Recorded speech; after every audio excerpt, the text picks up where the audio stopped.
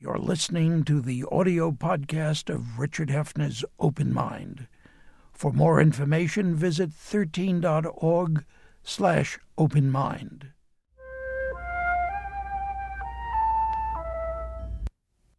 I'm Richard Hefner, your host on the Open Mind, and last week I introduced today's guest, television's, indeed American entertainment's, man for all seasons, by sharing with you quite literally the way I first introduced him to my audience nearly 30 years ago at this table. Well, I won't show that video clip from so long ago again today. Suffice it to say, I noted then that my guest Norman Lear ruled the world of television in the 1970s and 80s with such great comedy programs as All in the Family, Maude, Mary Hartman, The Jeffersons, Sanford and Sons, and on and on. Comedies, yes, but they had much more to them, impacted importantly upon American thought and perhaps American behavior, and certainly roughed up thoroughly, and one might guess purposefully, some hidebound notions of what can and cannot be said and done in public, particularly on the air. They also paralleled and certainly in time were accused of aiding and abetting a general loosening in American manners and morals. And on our most recent program, Norman Lear and I discussed the so-called moral majority's efforts to strangle the new look he had brought to mass entertainment, and further to undermine Americans' traditional tolerance for speech, even the kind that embarrasses, often undermines the niceties of our times. So let the conversation continue. And Norman, welcome back. And we ended last time with a reference you made to John F. Kennedy's description of liberal thinking. What was that? And in 3 seconds, this glorious staff of yours found the quote. So let me read it to you. Well, it's CUNY TV that manages to produce people who manage to produce that.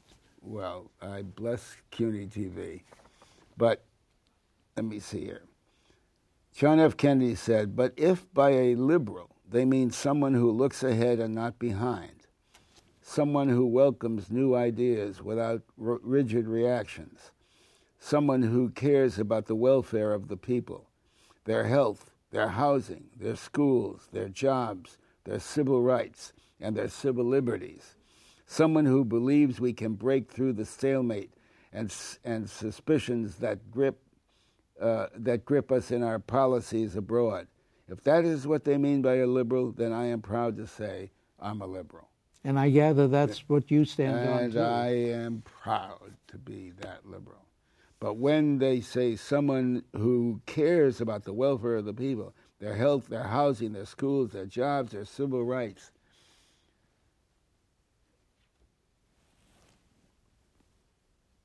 somewhat, I mean, what he means, I am sure, or at least what I infer from this, is I have to step back sometimes to see that the next guy is adequately treated or equally treated. I have to pay a little more in taxes. Current Republicans, wherever you are, I have to pay a little more, in the Congress that is, I have to pay a little more in taxes to see some equality exist, to help.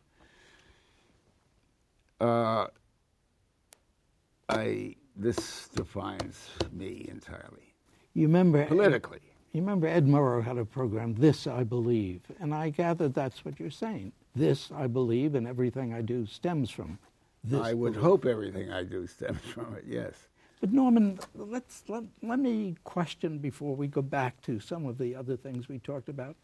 Let me question seriously the conflict between those who say, all very well and good, we share your warm and generous sentiments about our fellow men and women. But let's realize that in the past, and that's why your valued Declaration of Independence and Constitution were created, we learned that if government becomes too big in providing these things, we lose our liberties. Have you no sympathy? I have to admit, I don't have much sympathy, but you're a more sympathetic, feeling person than I am. So I have to ask you, don't you have some real feelings for those who say, hey, Norman Lear, that First Amendment that concerns you, that freedom of speech that concerns you, these things are put in jeopardy by a government that provides all the goodies you want it to provide and grows larger and larger. Question to you. You know, the government has grown larger and larger in those terms occupied, those administrations occupied by the people who find that outrageous and threatening and so forth. Don't ask me to prove it now.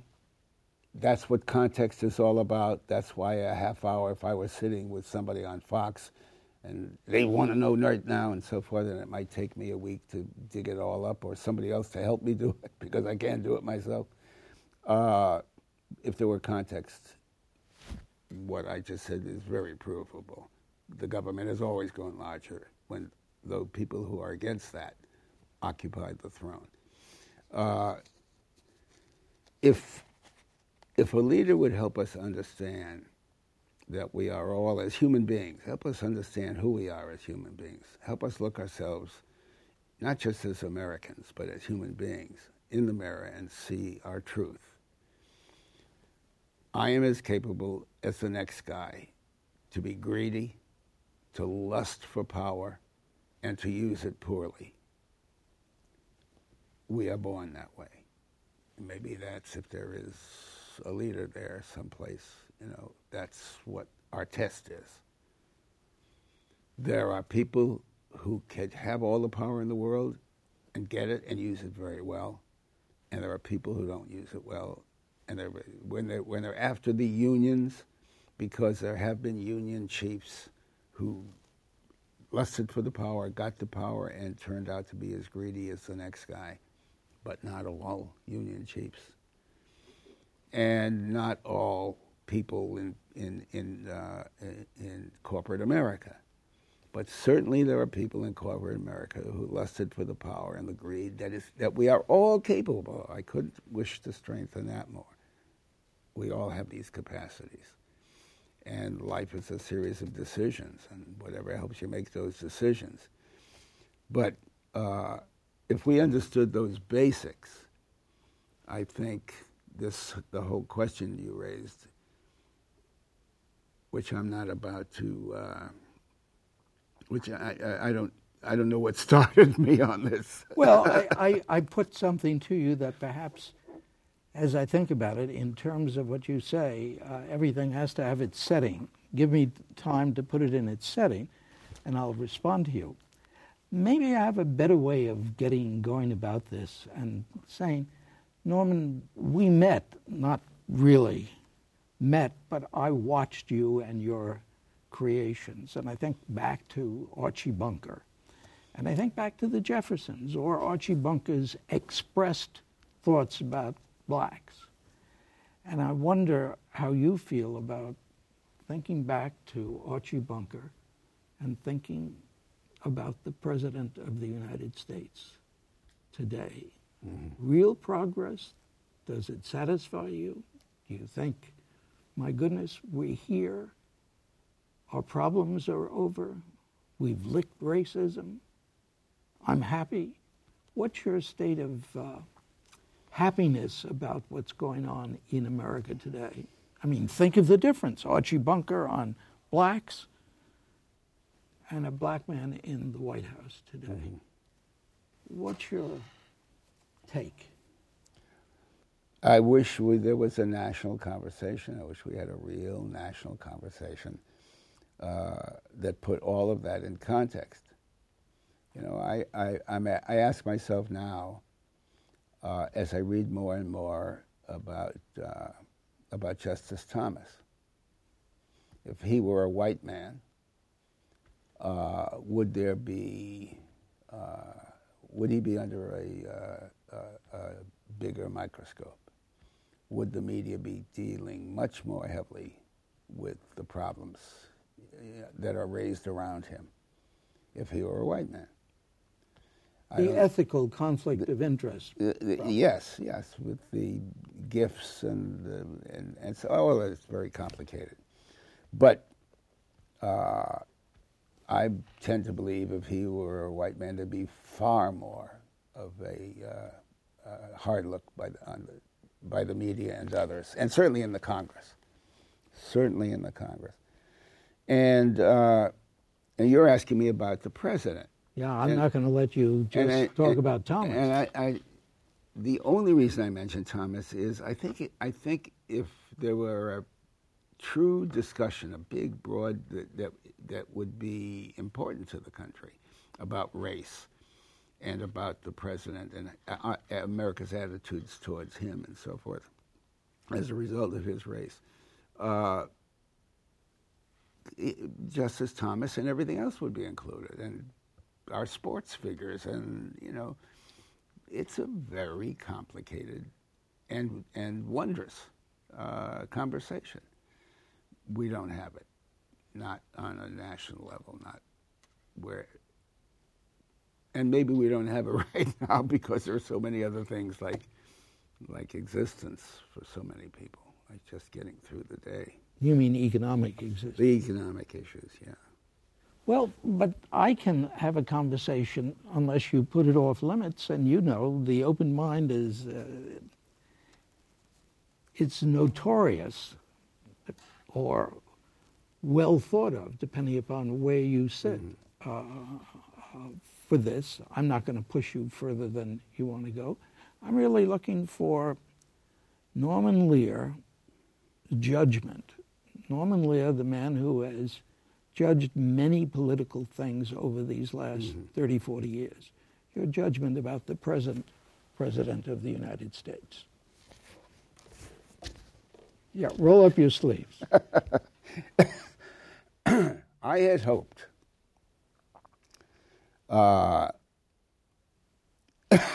not necessarily fairly, because what did we all know about Barack Obama as he came along? By the way, I happened to introduce him in my home when he was running for the Senate. So I had the opportunity to meet him then, before he ran for the presidency. So and I don't mean by that I've known him intimately. I have not at all. But I had a taste of his aura, and then of course watching him through the years. I had hoped when he became president that he would father us better than he has, having nothing to do with his age, his youth, inexperience, all of the stuff that Fox hammers at vis-a-vis how able he was, how much experience he had to take the job. There was something about him, I thought, what I was talking about a moment ago earlier, that he could help us look in the mirror and see ourselves as we really are, as human beings. I don't say that, thinking, oh my God, how terrible we're going to look, or the ugly American. It's not what I have in mind at all. It's the truth of our humanity. I thought he was big enough. I'm not saying he isn't big enough. It just could be he is not elected to. But I had hoped for that in him, as young as he is. I had hoped for that in him.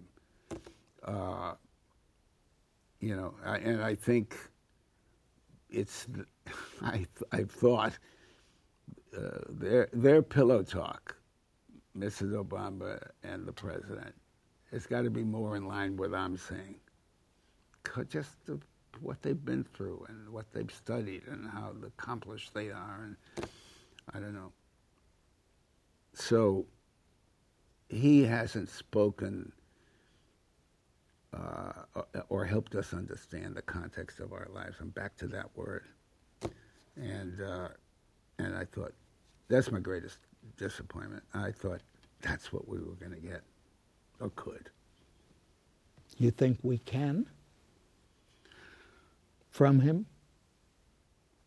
Yeah, I wouldn't wish to wake up any morning without hope that anything good can happen. Yeah, I think I continue to believe that he has that capacity, and that's where he came from and comes from. We opened this program with your reading John F. Kennedy's description of a liberal. Mm-hmm. You're a liberal. You and your liberal friends. My liberal friend. I don't say that You and your pejoratively. I know that on the morning after the election, I opened up the door. There was the New York Times. I knew Obama had been elected. I had watched him make his great speech late that night in Chicago. And yet, when I saw the headlines, I was thrilled and thought, as old as I am, I can go now. Maybe it's time. And go happily because of what my country did in electing this man. I wonder how, I know you felt that way. Oh, of course I And felt that way. I'm really... Yeah. 3 days ago, I saw a film that Jonathan Demme made called I'm Carolyn. I'm Carolyn Parker. A black woman, right after Katrina. He went down there with a camera. I think he went down there with a camera, just alone with a camera. And he brought this camera to New Orleans, and he found this woman in the lower something side. And the camera and he fell in love with this woman. And she's a big, heavy, 50-some-year-old woman, not well educated, suffered terribly in Katrina, she and her house. But he went back there 5 or 6 times. He was going to do something about all of Katrina, but I think he found in this woman what I found the most common, wondrous thing in our humanity. No education, no, just I don't know how to put it. This is fresh in my mind. It's only in the last couple of days, but I think about it when you talk about looking at the Times the morning after the election, and I think we all felt that. The thing that music can do when we're all collected and a part of it, and that's what this film did, and that's what I felt that morning, and that's what we all felt, and that's, I guess, what happens when there is a Katrina, and everybody for a moment feels the pain of somebody else, and love is in the air.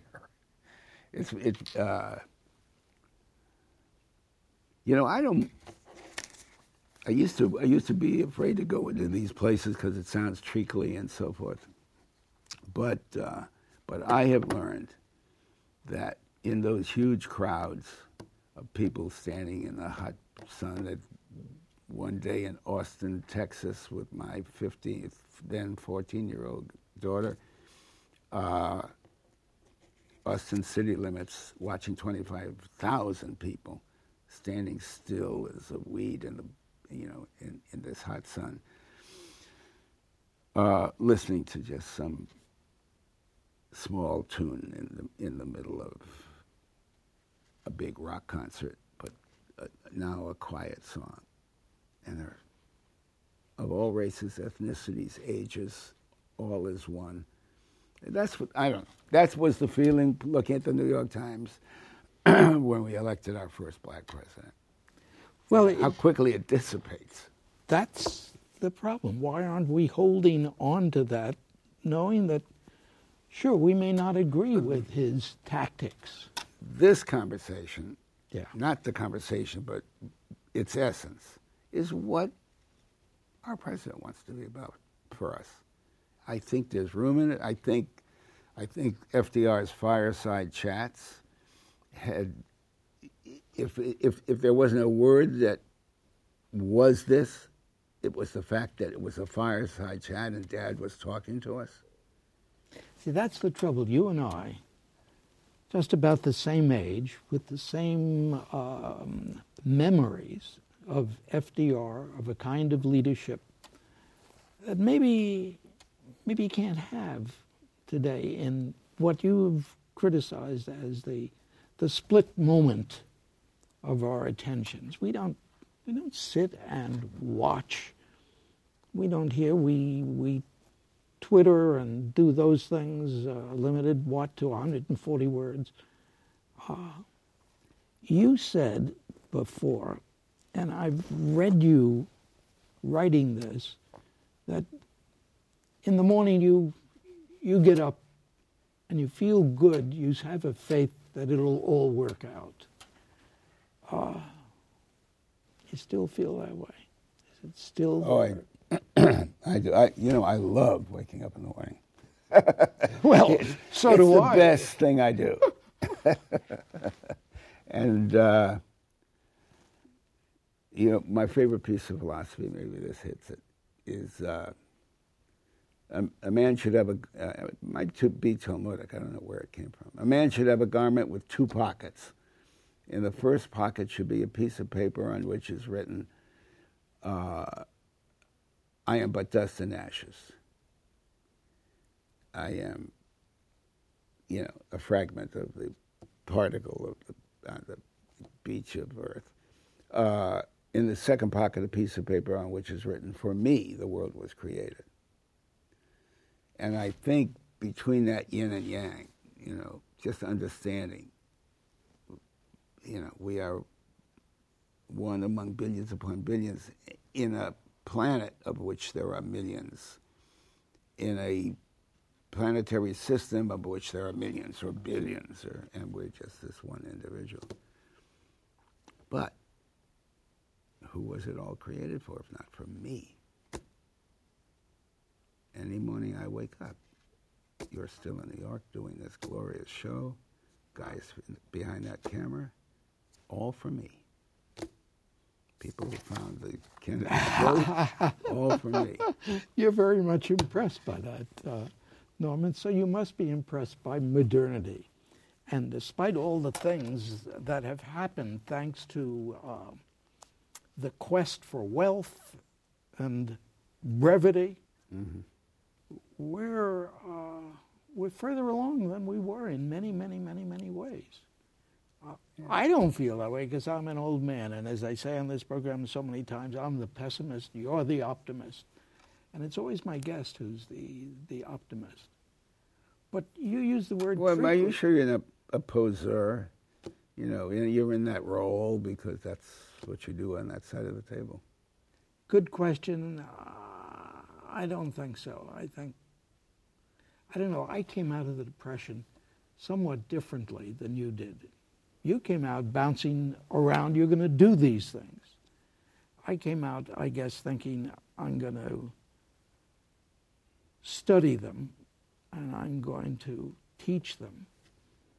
But maybe that's the difference. You have a certain set of endocrine glands that make for this, and I have a certain set that make for that. I remember Maude. I remember one of your Maude programs in which that theme was very clearly there. And I remember my friend Nathan Klein, the psychiatrist, commenting on that. His specialty was manic depression? Yeah. Wonderful. He brought lithium to... Exactly. Yeah. Exactly. Well, I brought him to California when we did 2 episodes of Maude on manic depression, and I needed, the clinical help. And he came out, and we spent some time together, and he was the consultant on these 2 episodes. Terrific man. Oh, I loved him. I thought he was great. When you go and look at our website, look for Nathan Klein too. I will do that. Look, we have 2 minutes left. I'm signaling. Norman, I'm being signaled. Norman, what do you think is the most important thing that you want to leave as a message? I don't mean on this program, though here we are. What are you trying to tell people?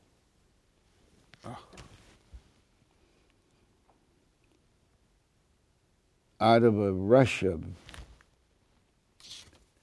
I should have thought that with this, we'd wind up here with this question. It seems now that I hear it, of course it would wind up here.